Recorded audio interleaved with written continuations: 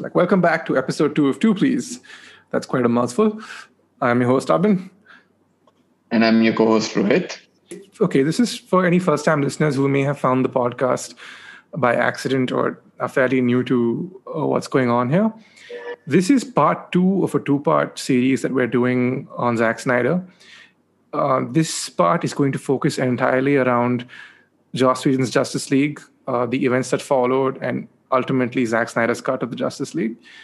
If you want a more holistic listening experience, then do check out episode 1 before you come on here. And if you're just here for the Justice League and that's clear, that's all that you want to talk about or like listen to us talk about, you're at the right place. I am big. It's the pictures that got small.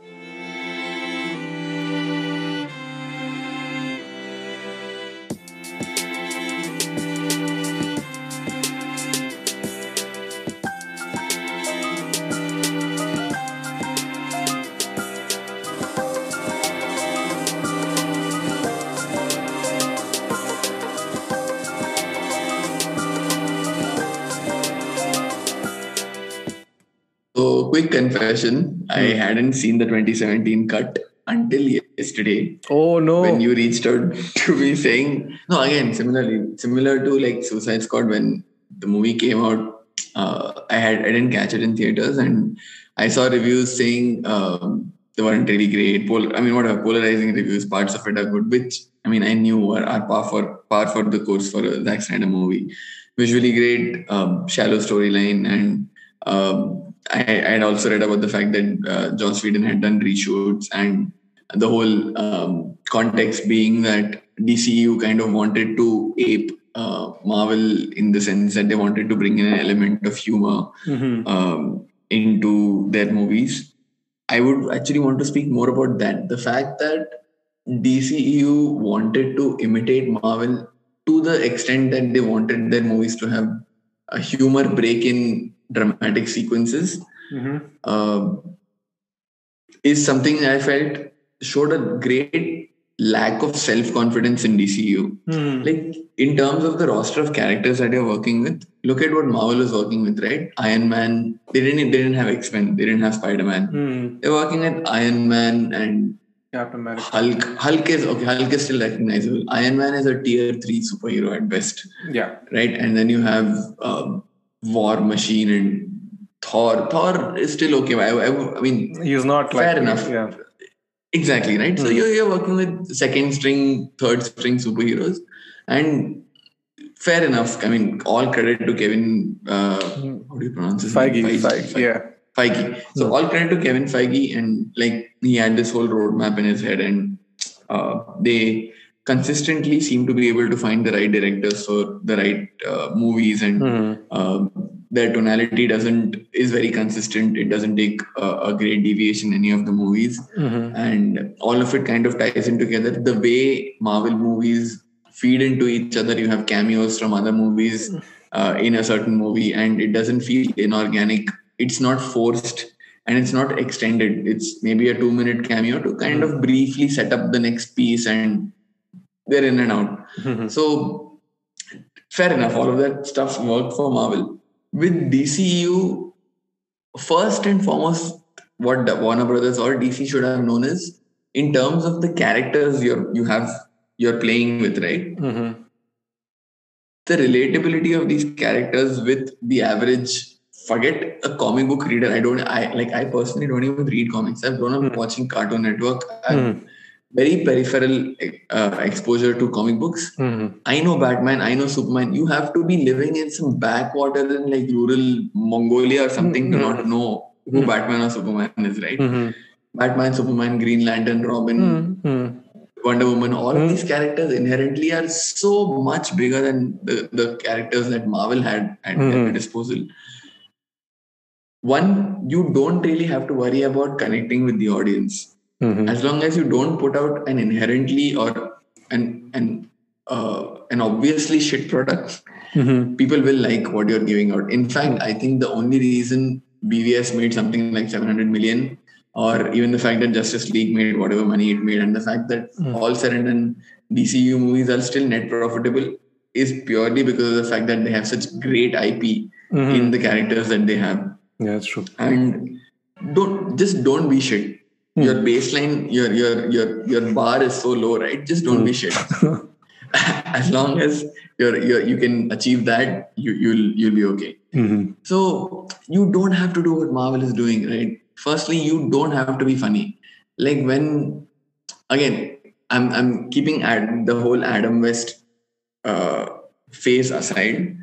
Whenever I see if I see Batman trying to be funny, which in Whedon's cut of Justice League, there are moments where Batman is trying to be funny. It is so discordant to me, right?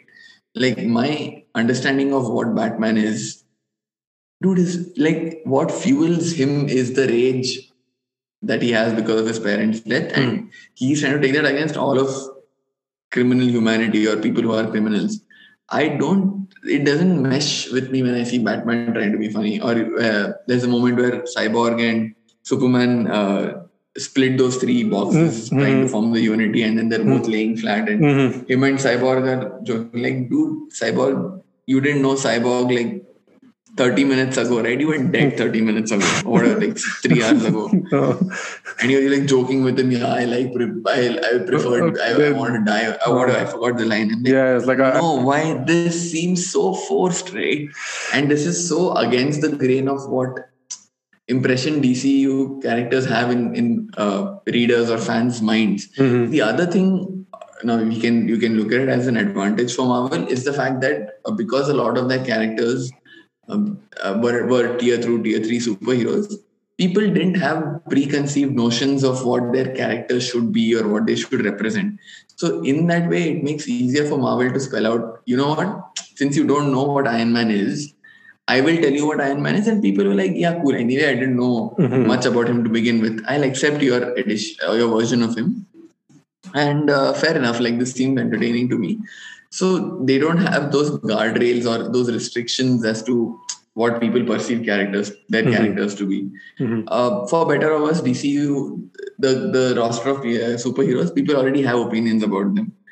While it makes it harder for you to try newer things, maybe in terms of what the characters can do or say, it also makes your life easier. You know what they should be and what they should not be. Why are you trying to make them be things that, or be the person they're not? They aren't, just because you want to compete with another franchise, right?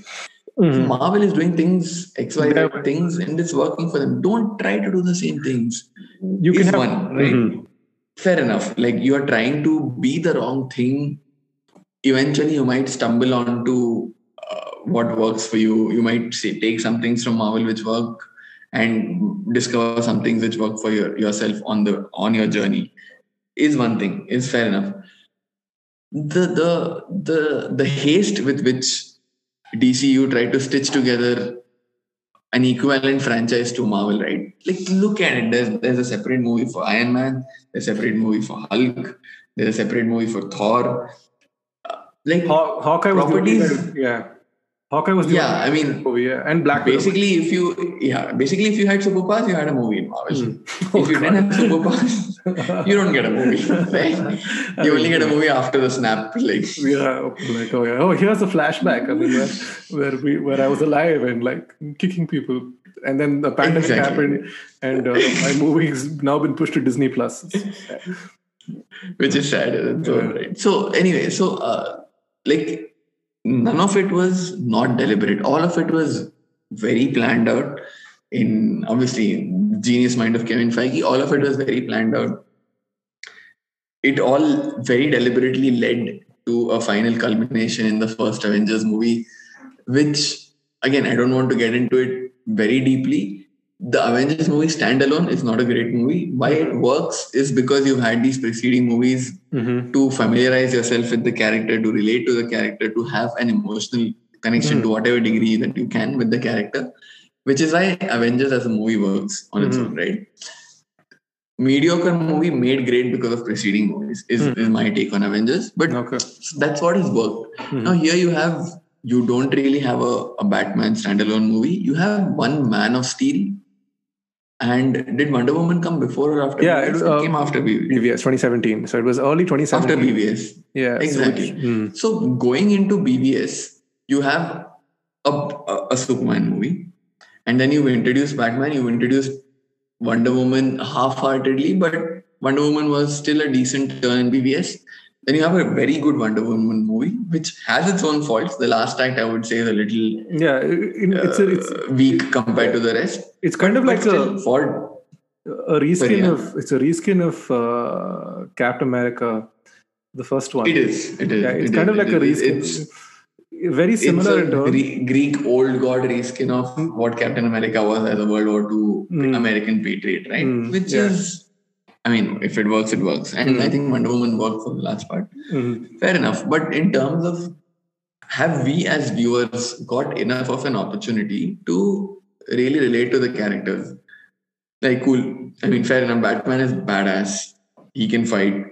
And because I know I have certain preconceptions of Batman and Superman from my interactions with the character outside of the movies, be it comics or cartoons or whatever. It falls upon the viewer to project those conceptions onto the movie characters, because the movies themselves haven't done that job. And the story of the movie is against what essentially makes that characters. That discordance is what really causes people to not like Justice League, is in my opinion. Okay. Again, I don't know much about Aquaman because I've never read any comics about Aquaman. I watched the Aquaman James Wan movie. Nice movie, fun, but like I don't really relate to the character. He's not very interesting. Outside of that, all of the other characters, Flash again. I will come to the Zack Snyder cut. Flash and Cyborg both. I think what the greatest, I wouldn't say the greatest crime, the two greatest crimes that Joss Whedon did, one of which was really take away the fleshing out of Flash and Cyborg as characters. Pivotal characters. So Cyborg. I mean, Cyborg was the heart of the movie, right? You take that and you make him an unemotional machine. I mean, screw you, Joss Whedon, for doing that. Just as a lover of cinema, screw you, right? You completely butchered that character. One. And same, I would say the same for Flash to a lesser degree. And the other thing is the jokes. I don't know if people like what Joss Whedon puts out. I think Joss Whedon thinks he's a lot smarter than he actually is. And that comes across in his humor as well. I noticed there was some, like, especially with the Whedon cut, and these are things that I didn't notice the first time, but on repeated viewing, and it was pointed out to me that a lot of his humor is very sexist in nature. Like, if you notice, so there is a shot in the Snyder cut where Batman and I think Aquaman are coming out of the aircraft. They're walking out. And if you see it in the Snyder cut, it's positioned behind Wonder Woman's back. But in the Whedon cut, it's positioned behind her ass. So, and then there's that really unnecessary joke where Flash falls onto one, and then gets up. I'm not saying the Snyder cut doesn't have some problematic moments. It does, and we'll get to it, especially with the Flash's introduction. But besides that, okay, now I think my issues with Justice League, and I'll try and keep this as short as possible, because I the feelings that are coming up just thinking about the theatrical cut are extremely infuriating, because when I first saw the trailer for the theatrical version, I wasn't too blown away. I was like, oh, okay, fine, whatever, cool. I enjoyed Wonder Woman. I thought it was like a nice movie. Didn't think much of it, but definitely had promise, because the one thing we can agree is that in terms of casting, like the DCEU has some pretty stellar casting. I don't think Gal Gadot was really good in the first one, and the second one is just a terrible movie by itself. Not much of a fault, but every time she's shown up on screen, she's made a pretty good Wonder Woman, in my opinion. The thing with she can't act though. Yeah, she's not a great actress, but I think the scriptwriters. She looks the part. Yeah, she looks the part. She can't act. I think they cater to the aspect that she's She's extremely good with her fight sequences, and they don't give her a lot of heavy lifting to do. It's just that enough of because you could tell in Wonder Woman 84 that okay, there is a limit to, like, there's a threshold with Gal Gadot where she's or even Kal-El, no. it's become a meme. Is that what? It is everywhere. Kal-El, no. So anyway. So yeah, back to the theatrical. So when I saw the trailer for the theatrical cut, I was like, okay, cool, whatever. And then the unfortunate news broke that Zack Snyder had a personal tragedy and he was leaving, and Joss Whedon was stepping in to complete the film. And I was like, oh, see, at the time I was like, okay, cool. Joss Whedon has the Avengers to his name. He's got Age of Ultron, 2 big tentpole properties that were decent movies. I wouldn't say they were the best movies.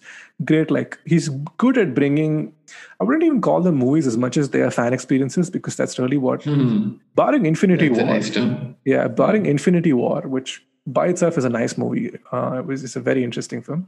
Endgame is just a fan experience. If you watch it by yourself, it's what an experience, right? Oh, dude, holy shit! I went opening night. That is a topic for an episode by itself. And I went opening night alone. Like, I think other people were busy or whatever. I went opening night alone, and I do not regret it. I think it's the only time I've gone to a theater alone. Like, I don't care. I came here to watch the movie. I came here to be wowed. I got wowed, and I left the theater. So yeah, the theatrical. So the trailers come out. I grow far less interested, and then the second trailer comes out. There's a red tint to everything. This is when Whedon stepped in and they released a trailer. There's a red tint to everything. Well, what is happening here? And then I eventually ended up going to and the reviews came out, and it was at a 34% and 35%. But a large section of the online fan base was like, no, it's a great movie. You should watch it. The reviews are wrong. This is like a Man of Steel situation. All that. I'm like, okay, fine. Benefit of the doubt. Let's go give this film a watch. And let's not forget the whole the mustache scenario that unfurled during all of this. So, this is pretty common knowledge, but for those who are unaware, when Joss Whedon was brought on to do the reshoots, Henry Cavill had stepped in to do Mission Impossible 6, which itself is an excellent movie by itself. And he was contractually obliged to not shave his mustache, which presented a problem for Joss Whedon, because they wanted a clean-shaven Superman for the film. I find that extremely stupid. Just slap a beard on him. He's dead. He's back. And when he came back from the dead in the comics, he had a mullet and he had a beard. Do that. He had a mullet and a beard. So just go with that. But no, instead they chose to pump 25 million into CGI off his mustache. And the results are atrocious. Like, if you look at his upper lip, it looks deformed. Unnaturally broad upper lip. It's just, I was like, what is happening here? And as soon as his lip moves so artificial, he looks like Pinocchio or something. So, like, the opening shot is like they open the movie with him, right, with that person recording Superman on his phone. And that has not aged well, not because of anything else, but I attribute that to The Boys. I've watched The Boys has ruined superhero movies for me, specifically Superman, because I was watching. I mean, I don't know if have you seen The Boys? I think Homelander is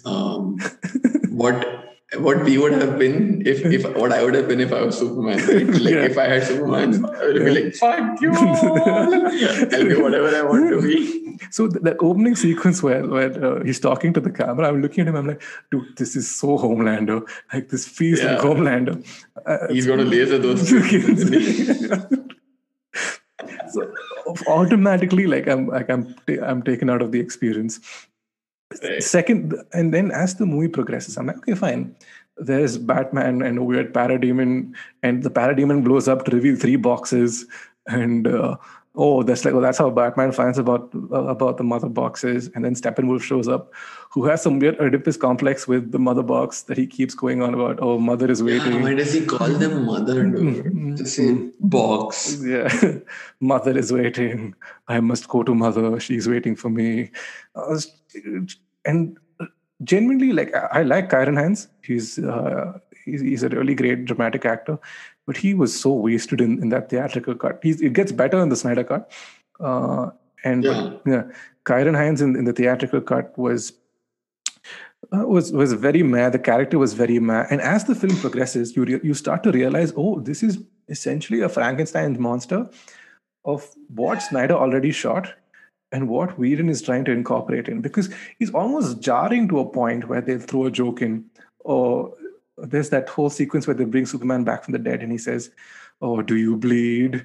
And then he throws back. I was like, yeah, why was that was the most unnecessary callback ever. Like, This, first yeah, of all, that line is not as cool as you think it is. It's a fine line, right? And then you want to go one movie later, and then you have Superman. So are you telling me that Superman has lost his memory? He doesn't remember most things, but he remembers this line. Do you bleed? And then he sort of throws him away. And then after Lois Lane comes into the situation and she passes. Oh yeah, and Batman gets up and something's broken, he's like, oh, something's definitely bleeding.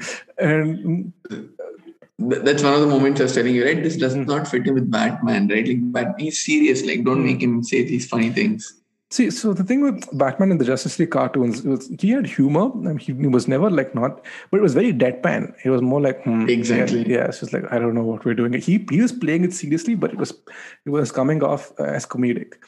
But evidently, he's not like, he's trying to crack jokes through. Oh, I'm rich, and some of it is mostly is Snyder stuff. But the climax of the theatrical cut was where the movie completely lost me. Because I remember watching the climax, and the climax goes from Justice League to Superman and Friends, because there are 5 characters who are just standing around while Superman shows up and beats the living hell out of the antagonist. And like the token black guy characters that they have in movies, that's what he reduced Cyborg to. He has no role. The Flash is there just for comedic relief. And not great comedic relief at that. Yeah, and it was just such a bad movie. And then what happened was, after the movie came out, and then then it was the Hollywood Reporter did a report where they were like, you know what, Kevin Tsujihara and like a bunch of executives were about to exit the company and transition to other roles. I think Kevin Tsujihara was supposed to go head AT&T, but when the whole Snyder situation happened, obviously, like, they brought Whedon on, and there were discussions to push the film ahead so Snyder could grieve and then come back to the project. But had that happened, the top execs would have not gotten their bonus. So as a result, they're like, oh no, we've got too much already on the line already. Merchandising has gone through. We have to push this out. Blah blah blah blah. They shat out whatever this monstrosity was. No character development whatsoever. Horribly forced humor that is not consistent with any of the past few films. All slightly sexist in nature. They try to force a weird Batman die in a relationship, which doesn't work at any point. There is a Batman Diana relationship hinted at in the Snyder cut, which is not as forced. It's a lot more, and it's just one moment, right, where they both touch that mouse or whatever point, whatever, which is a lot more. Here it was just like, guys, do you know what's happening? Guys. Batman and Diana, guys. And they try to make Aquaman into a surfer bro. It's like Patrick Swayze. And this is like my first introduction to Aquaman in life, right? Like, I have not. Obviously, I watched Aquaman before I watched Justice League, but as somebody else who would have watched, maybe somebody who's not read comics and who's watched Justice League, like, who is this guy? Like, he's just coming here making like shaka jokes. Like, what is happening here? And also, Jason Momoa is easy on the eyes. I preface with that. I have not seen. Oh my god! Aquaman's costume is ridiculous. It's orange and green spandex. He is the only one who can pull it off. Like, is that man sculpted or what? When he walks out of that waterfall in Aquaman and he like puts the fucking trident down, I'm just holy mother of God, you are perfection. So Momoa aside, there's a weird Russian family in the climax where Dostoevsky. Yeah, Dostoevsky. Why? That is so when I said I think Joss Whedon thinks he's a lot smarter than he actually is, that is a prime example. Does that pass off as humor for him? The fact that he knows some Russian author's name and because they're in Russia, that is the only way Flash can connect with. Just say you could have said Das Vidania.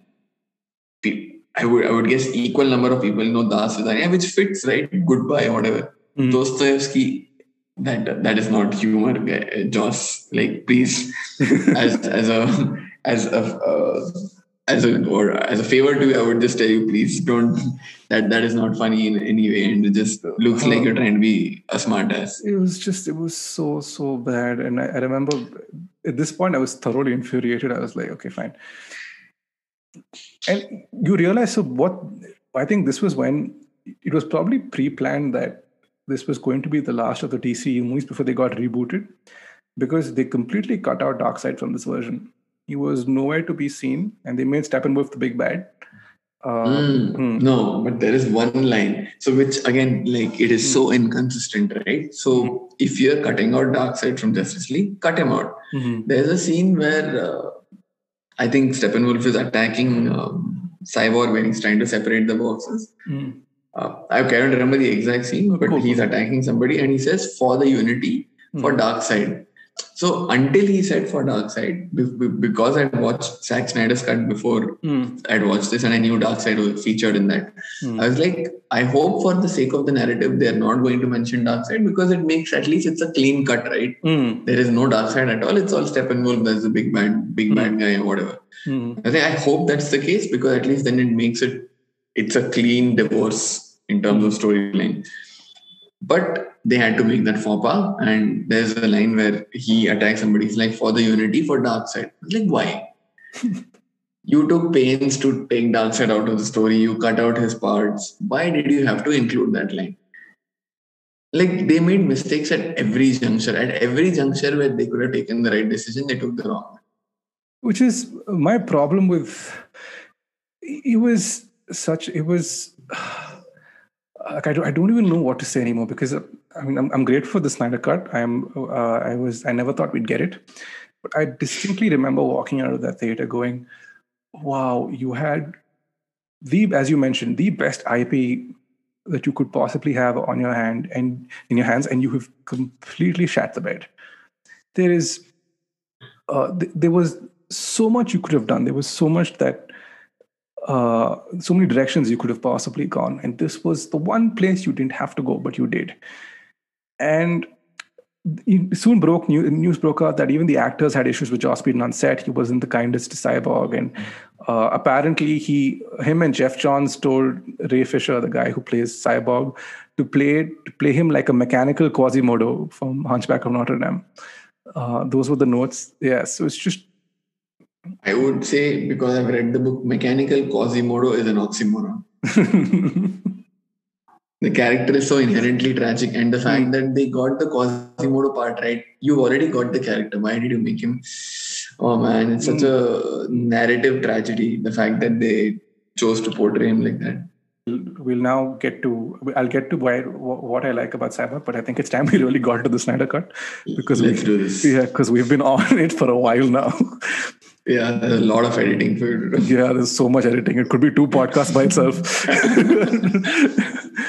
It's like just very, very ironic that given that it's Zack Snyder and it has to be this long. It had to be this long. Yeah. Anyway, so Zack Snyder for years has been hinting at the existence of a Snyder Cut, which in turn has resulted in a massive fan-backed movement pushing Warner Brothers to release the so-called Snyder Cut, and they denied it for years and years. They're saying, "Oh, this thing doesn't exist. It's not. It's just a pipe dream." But the movement got a lot of traction, because even the actors jumped on board, saying, "Oh, there's a lot of. We want to give the fans what was originally shot." And in the summer of last year, HBO Max was launched, and they just finally decided to give in to the fan voices and greenlit the Snyder Cut. They gave Zack Snyder $70 million, and they said it will be entirely his vision, nothing to do with, no studio interference whatsoever. Initially, they said $30 million, but that budget ballooned to about $70 million. So when the Snyder Cut dropped last week, I was like, okay, fine. It's a 4. It was meant. It was set for. It was 4.5 hours. It was shot in 4:3, which I personally don't have an issue with. I'm fine with the 4:3 aspect ratio. I'm not sure about you. I don't know. Doesn't it feel closer to the comics? No, I feel I like that it's bigger. The image is bigger on the top, and yeah, that's what it feels more comic panel like than 16:9. Mm-hmm. I'd love to. It feels very CRT. I'd love to watch it on CRT television. But yeah, so the thing I liked about this, did you watch it in one sitting, or did you watch it in breaks? Because I watched it in breaks. I watched it in breaks, but I don't have 4 free hours. I'm sorry. Yeah, neither. Yeah, I don't think anyone, unless you're you're doing nothing on a Saturday night or a Sunday morning. No. I watched the first 2 chapters and then went on and then came back and caught up the rest. So I didn't have as much fatigue as people who sat through the 4 hours did. But also, I must mention that I am conditioned to Hindi cinema, which is traditionally 2.5 to 3 hours long.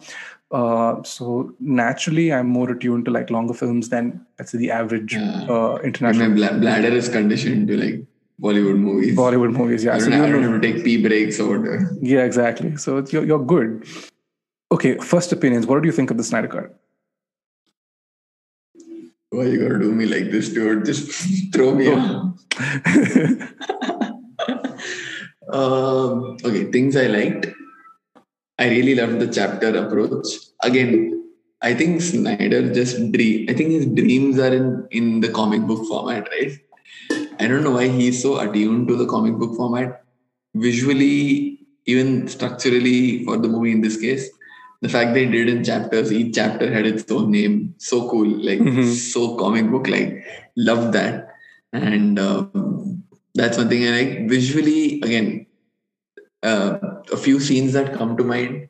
Obviously, Aquaman walking onto the pier and the water splashing against him, or when he brought a guy back into the guy whose ship was drowning, Aquaman saved him and got him into the bar.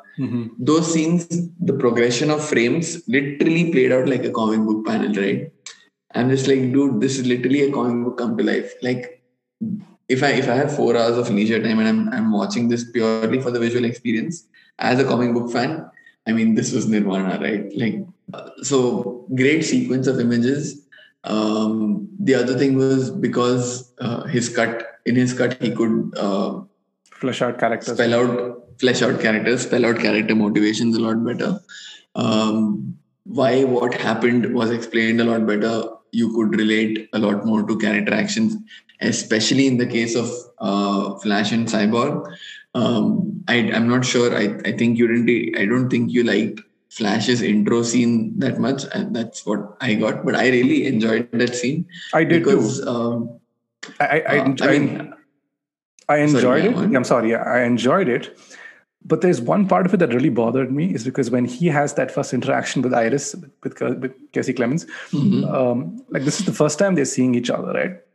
And then he has that whole sequence, he bursts through the door as her car hits the truck, and that he pauses and he caresses her face, which is a great shot, but it's also really creepy because as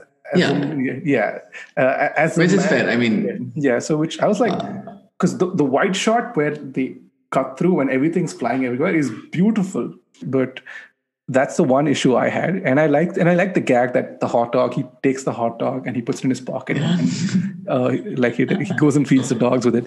Great, exceptionally that's the kind of humor I like in my movies, where there's setup and then there's the execution, which is nice. It's not like, what is brunch? What is the concept of brunch? So forced. Okay, go on. What do I say? What the scene also served to do was a great exhibition of what Flash's powers essentially are, and how he can use them to save people or help people.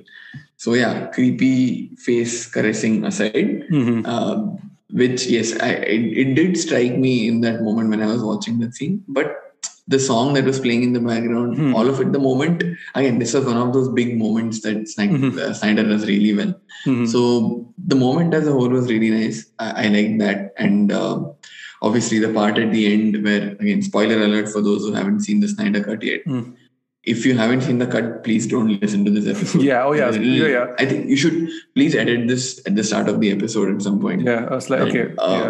If you've not watched it, don't listen to this episode. But spoiler alert, at the end where he kind of reverses time by running faster than the speed of light, how his whole conversation with his dad kind of factors back into what is like in that moment driving him to do what he's doing, and how he feels fulfillment and he feels the purpose in what he's doing. That whole arc was executed so beautifully. I think the emotional payoff was really good. Something that very rarely happens to me in superhero movies. I was genuinely emotionally moved when he says, "Your son did it. He's the best of the best." I was like, "Wow, what a great, simple line, but great and great emotional payoff." So that's something Snyder handled really well. So that was Flash, and then Cyborg. Obviously, I wish some of these elements at least would have carried over to the Whedon cut. I don't know why he completely butchered that character. There was the fact that Snyder established the fact that Silas Stone wasn't a very active presence wasn't a very active father figure in Victor's life. When you have the explanation for the regret or the anger that Victor has towards his father, it explains his actions a lot more than opposed to just him being cold and distant from his father for no reason. And showing his mother as a character, which they didn't do in the Whedon cut, and Victor's interaction with his mother, asking why Silas is not a bigger part of his life. And again, at the end, when he interacts with the Unity and he goes into that imaginary place and Phantom Zone, and where the Unity is trying to influence him, saying it preys on his supposed insecurity that he feels that his parents never accepted him. And for him to confront that insecurity and come out and say, you know what, I actually believe my parents did love me. It wasn't, my insecurities were wrong. Again, what a great moment, what a great payoff, right? It reminded, again, it's not entirely the same thing, but it reminded me of that moment in Deathly Hallows where when Harry gets the resurrection stone and all of the people who are around him come back to him and comfort him right before death. Different mood there, obviously. Different purpose it served to the story. I don't know why I got reminded of that. The fact that you get to confront your family and have that discussion. And when he was telling him, my parents love me, I don't think this is a great moment, which again played really well, paid off really well. And it really it really what they don't do in the Whedon cut is they don't quantify just how powerful he is. He says you will be a digital god, which is a very, given the age we live in, or given just general scenarios, somebody who is able to manipulate technology to the extent Cyborg does, makes him... Dude, imagine if Superman is on Twitter, right? Cyborg can mindfuck him into being a terrible guy. Yeah, exactly. What if Superman is like QAnon or something? Oh, son on. Oh, God. There's also that, right? There's the Injustice movie, which we'll get to again. So yeah, I think those are the things that Snyder did really well. What Snyder really needs help with, in general, is editing. So when you say Snyder cut, something has to be cut, right? I think this is all of the footage that Snyder shot. It's like no frame goes wasted, guys. Nothing is on the editing floor. Everything goes into the movie. So there's 4 hours plus, and so stuff like that whole Icelandic scene where first time Bruce Wayne and Arthur Curry meet and he goes into the water.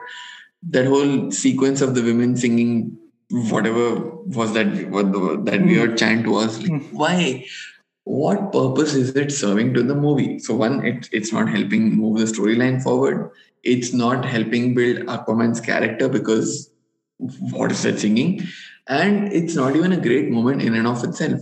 So it's not ticking any of the boxes that make a good movie, and it doesn't even serve what drives Zack Snyder movies for, which is a great moment. It's not a great moment. What are you doing with that? It's very jarring because you've seen Aquaman, right? Like Yeah. in terms of context, because they play Aquaman as this god, and this deity-like figure that comes in the tide, and he's to be worshipped. And Aquaman, he's chilling in a bar drinking beers with people, and it's Yeah. So it's like that whole. This is not Snyder's fault. I think it's just more about a lack of direction that the entire franchise had. No, but then James Wan mentioned in an interview that Zack Snyder's cut, because he had seen the Snyder cut, kind of informed his portrayal of Aquaman. In which case, I feel that doesn't feel like. I mean, what makes me think is that doesn't gel, right? Why does Snyder show him as a god where you show him as a guy who you can have a beer with? Yeah, like did you notice Amber Heard's British accent? Oh yeah. There was this Reddit comment on the movie thread. Somebody was like, Amber Heard in the Justice League movie.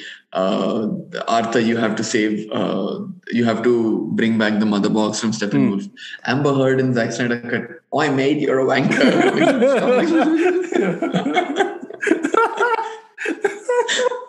Like, completely unnecessary British accent. And it's so bad.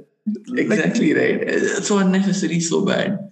So there's stuff like that, and then don't even get me started on the Amazonian chant for Wonder Woman. Every time she moves the foot, it's that. And you know what the funny bit is? The subtitles on the platform says "Ancient Lamenting Noise."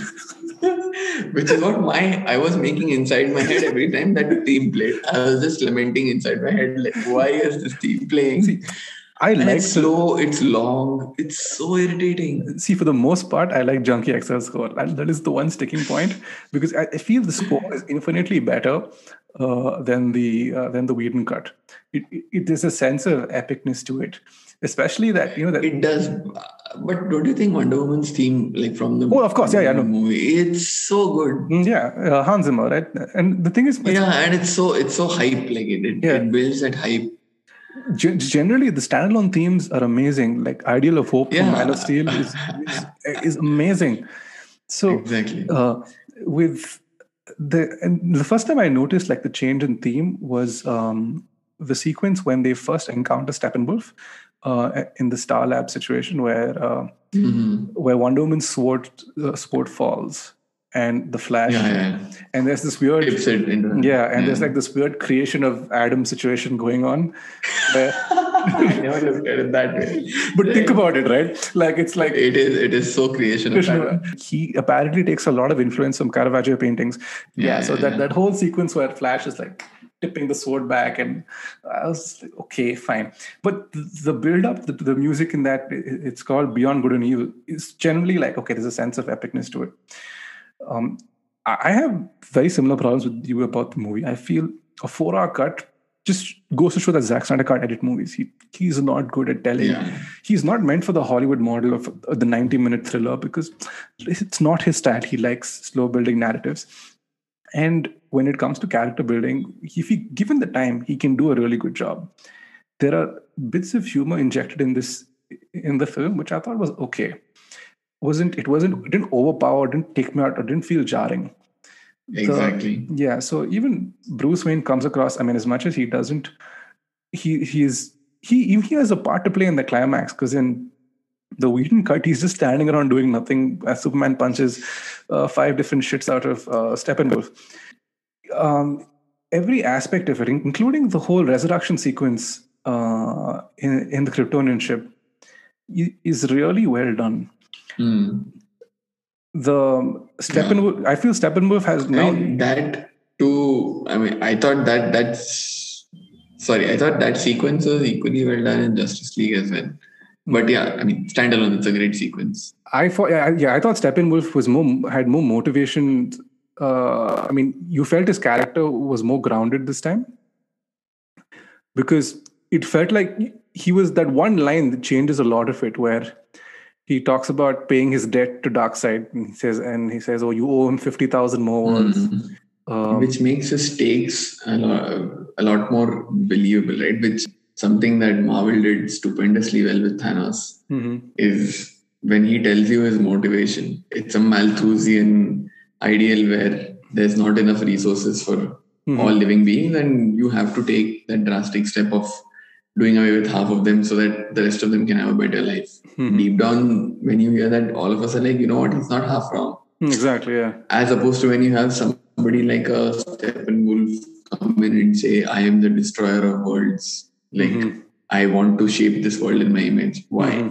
Like, if somebody asks why, because I am so and so, why? Like, why? There's no rational end to it. Opposed to what happens in Snyder's cut when he says, okay, the reason I'm doing this is because there is a larger entity than me. That entity wants to when Darkseid is in the picture, and if you have some context of what Darkseid is or who Darkseid is, what drives him is the idea that he wants to impose, he wants to do it with free will because he believes order will make things easier to run in the universe.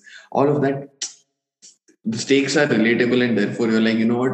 If you even to a small less, I'm not saying you have to empathize with the baddie completely, but even if you understand some part of what drives the bad guy, you're invested that much more into the movie, which I couldn't at all with Justice League. I could to a slightly better degree with the Snyder Cut. Yeah. Which is, see, I felt it was a more cohesive film. Like generally there were character motivations. They were just, the plot progressed too. And that's kind of what I really wanted. For me, characters drive story. That's very important because certain actions that they do, those are the kind of films I gravitate towards. Okay, so you have Darkseid who's had a long-standing feud with the Amazonians, with the Lanterns, whatever. Came to Earth looking for to annex it. Didn't happen. He's out looking for the anti-life equation, which plays a big part in the comics. And like his one true quest to get the anti-life equation and shape the universe in his image. Okay, we have motivations, we have characters. We know where this is. Like we know what direction this is progressing in. We know the consequences of this person's actions, and we know the challenges the heroes have to face. So when they say, okay, this is the reason why we want to bring Superman. So the one place I agree with the theatrical cut is when they talk about it being the right thing to do, which they never address in the Snyder cut. Bringing Superman back, would it be the right thing to do? But in the Snyder cut, they're like, fine, we'll bring him back, but we don't know which version of him will come back. CGI smile aside, there was in that movie, in the theatrical cut, he feels like he feels very out of place. Henry Cavill, as much as he does a great job as Superman, a lot of people gravitated towards that version of him. They thought, okay, this was more the Superman they related with. He felt more Richard Donner-ish. Just, the image that people have held on to for so long. In this version, they bring him back, and I don't think he came back for any of the reshoots. As far as I know, it was only Ben Affleck, Jared Leto, Joe Manganiello, the guy who plays Deathstroke. And that whole epilogue sequence is basically what I'm talking about. Those are the only guys who came back for reshoots. And to a point where, like in this version, when he shows up in the climax in the black suit, he doesn't overpower the entire situation. Yes, he has a very cool entrance where Steppenwolf's axe just hits him on the shoulder, and he just breaks it and proceeds to again beat the ever-living crap out of him. But there are still other consequences at play that the other members have to have to deal with. The unity is about to form. If it synchronizes, it's over for everybody. And you know what? The best part is that the unity synchronizes, and then they pull the oldest superhero trick in the book, which happens in Superman 1 or 2. I'm not the one where Lois Lane dies and Superman flies around the world to reverse time. It's 1, I think. I think 2 or 3. No, it's not 1. It's 2 or 3. Superman flies counterclockwise around the world to reverse time, right? No, so I think it's 2 then, if I'm not mistaken. It's 2. It's 2. So it has a sequence where Flash generally, like, he says, okay, now it's time to break your one rule, and you have to you have to go faster than the speed of light to do what you have to do. That is a really cool sequence because you see everything evaporate and then it all come back together, and stuff like that. if that was in the theater, that should have played so well to the audiences. Even with Superman lasering off a section of Steppenwolf's head, and then Aquaman stabbing him from the back and Wonder Woman chopping his head off. He got a pretty gruesome ending. I think the whole R rating, they really pushed the limit as much as they possibly could with the current set of superheroes. I feel there are enough parts of it to be enjoyed, but if I were to sit down and watch it for 4 hours, I feel the movie would fall apart in certain places. I think when I get to the 5th chapter, maybe the 6th chapter, that's when fatigue will probably kick in and be like, okay, you know what, hurry it up. This could have been a half an hour shorter. The epilogue doesn't have to be there. Martian Manhunter doesn't have to be in this movie. Why is Martian Man? And it's such a lovely moment between Martha. What could have been Martha and Lois Lane, where she comes and says, where she says, you need to start living, and it's important for the world also to do your job because you're this big shot Pulitzer Prize winning reporter. You have a role to play, and that establishes her as an equally important character. She's not just Superman's love interest, right? So all of that great establishment, you kind of invalidate the entire scene by showing Martha to be actually Martian Manhunter. Like, why? This is them trying to juggle other things. You're trying to set up things, future projects, and not doing that very well. And you're doing that at the cost of the development of existing characters. That is criminal. And in the epilogue also, he shows up, and when he's like, oh, hi, I am, they call me the Martian Manhunter. And like, who calls you Martian Manhunter? Yeah, exactly. Who are these weird people who call you Martian Manhunter? And this weird retconning thing, because he's General Swanwick from Man of Steel, right? And he was so he's observing everything go to hell. And he's like, cool, I am Martian Manhunter, I'm fine. Okay, I get that. He's waiting. Yeah, he's waiting for like the humanity to accept an alien that looks like them before he comes out. Fine, whatever, I get it, but still a little awkward. So yeah, okay. Concluding thoughts. Yeah. Concluding thoughts. So much slow-mo. Really needs to cut down on slow-mo, man. Oh my god. I mean, so especially that sequence where Hippolyta is sliding through the rock. That is the exact sequence that I was like. So yesterday when I was watching the Whedon cut, I especially wanted to keep an eye out. Like, was there as much slow-mo in the Justice League movie? There wasn't, right? Here she's like sliding for like 5 seconds, then the hammer is slowly swinging and the wood is breaking, the splinters are flowing into my eyes. I get it, dude, like wood is breaking. I understand the process is not complicated, right? So you don't have to explain it to me at 2 frames per second. Like, please move on. Actually, I think there was a Reddit thread that said if you cut down all the slow-mo sequences in the film, the movie would have been done, the running time would have reduced by 10 minutes. And I was actually listening to another podcast today that talks about how the overuse of slow-mo kind of adversely affects the climax of this movie. Because every time the Flash does something in slow-mo, it's justified, right? Because he is moving at a certain pace. So when you use slow-mo in those scenarios, like it works, like it helps lift the movie as opposed to it just coming off as very gimmicky. A very gimmicky tactic through the rest of the film. Yeah, I feel it's inherently a Snyder problem, which you look at 300, that entire movie shot 300, right? I was just going to say 300 is just slow-mo. It's just slow-mo sequence after slow-mo sequence. I mean, for all we know, the Battle of Thermopylae lasted 3 minutes. He's doing a 2-hour movie out of it because it's all just slow-mo. Spartans, like he kicks the guy in slow-mo. The arrow flies. Oh yeah, the arrow, dude. Oh my! It felt like watching a sequence from the Mahabharata. The whole arrow of Artemis. Like, I don't give a shit whose arrow it is, dude. Just shoot the damn arrow already. And then arrow of Artemis, please bless this, that. Like, oh man. And it's traveling. Then it dips, and then it lights on fire, and then Also, the fact that Aquaman is a bigger polluter of the ocean than British Petroleum because of the number of shirts he's thrown into the water. And the Who is giving him these shirts? Like he throws And he throws the whiskey bottle into the water as well.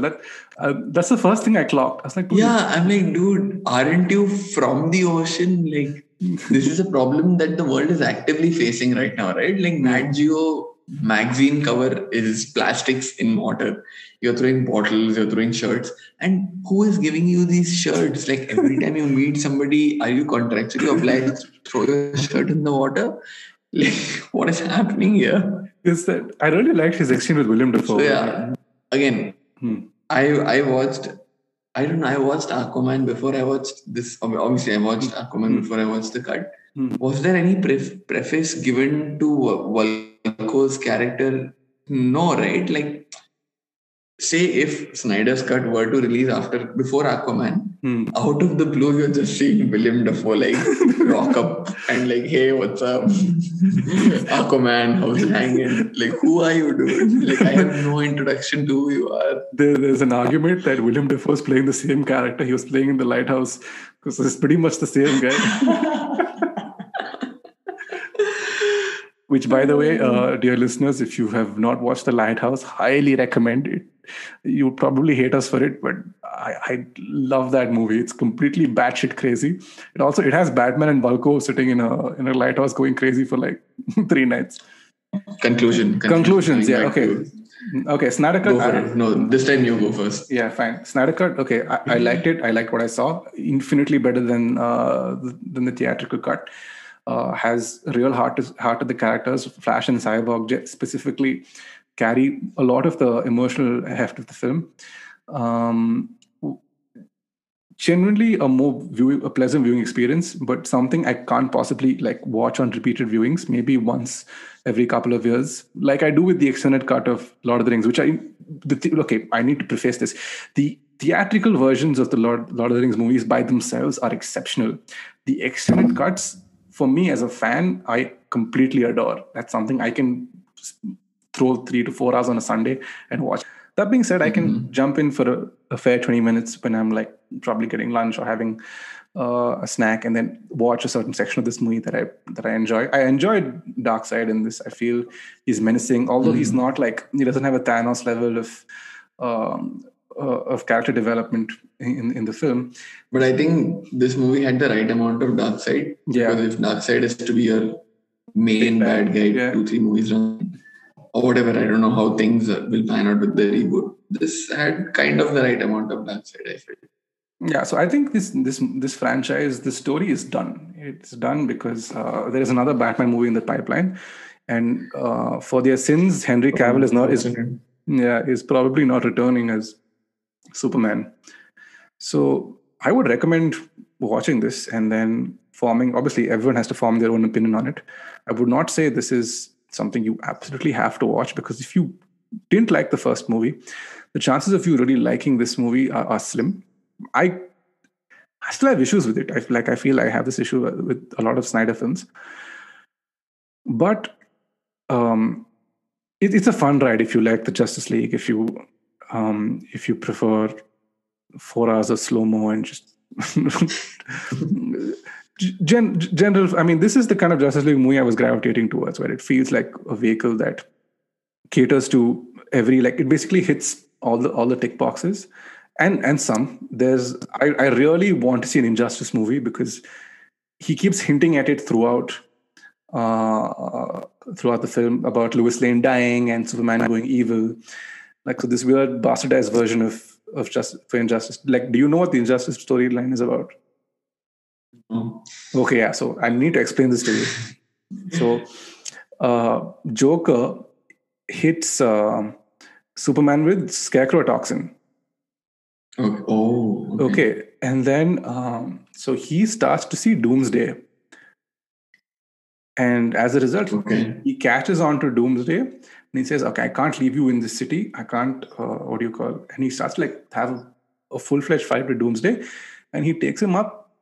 He takes him out. He takes him into space. In space, like the toxin wears off, And Superman's this thing, it wears off, and he realizes he's holding Lois. He's holding a pregnant Lois Lane in his hand. And meanwhile, Joker has strapped a nuke to Metropolis and he detonates it. So millions die, and they're interrogating Joker in a prison cell. Superman shows up, and Joker's like, "Oh, you didn't know she was pregnant," and Superman puts his hands through Joker. Says, "This is never happening again." And then he establishes himself as an authoritative, like the authoritative figure in the world, saying crime shall never. And he completely flips, where he basically turns into a dictator. And Batman breaks off. The entire Justice League breaks off. Okay. So, this part has have you read Red Sun? Or have you seen the Red Sun movie? Which is like Superman is in Soviet Russia. Yeah, I haven't read it. Yeah, where he ends up becoming a dictator as well. I think that panel is there in both these storylines. But yeah, you were saying Justice League breaks away from Superman. Yeah, so they break up, and then it's a whole arc by itself, and which they've tried to incorporate with Lois's death and.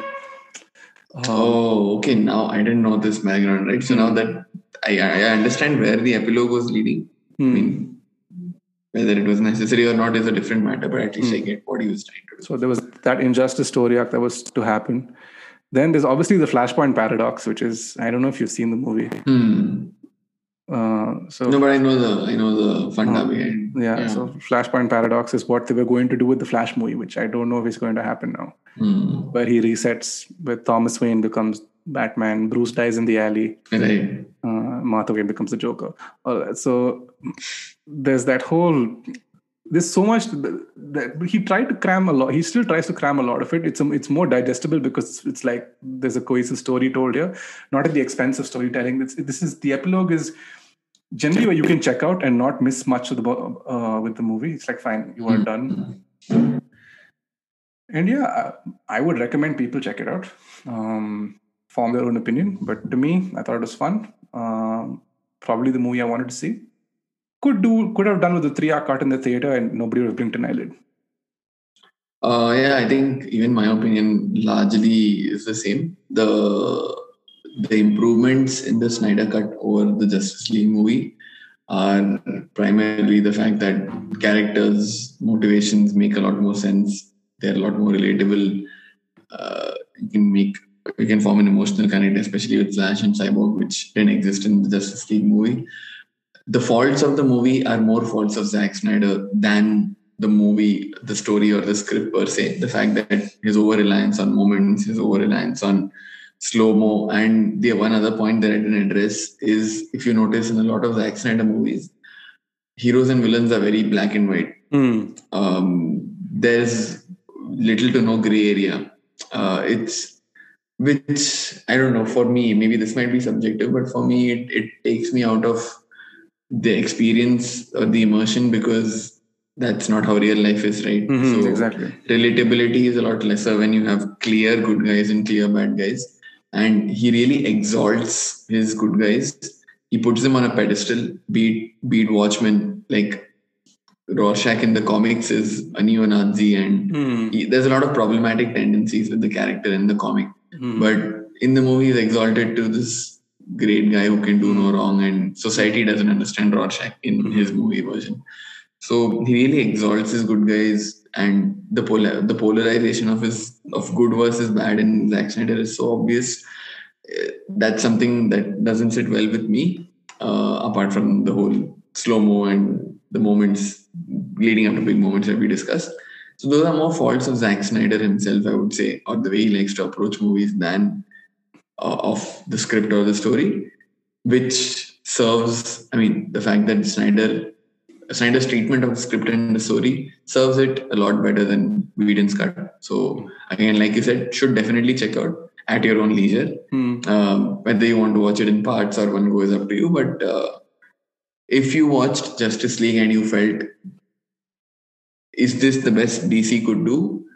The answer is no. And the response to that is the Snyder cut. Cool. There you have it. That is one extremely long pod about the Snyder cut. I think we Yes. spoke more about Zack Snyder than we did about anyone else than we did about the Justice League. But then that's really the root of the problem, isn't it? The root of the problem is one man's inability to tell a cohesive story in a shorter space of time.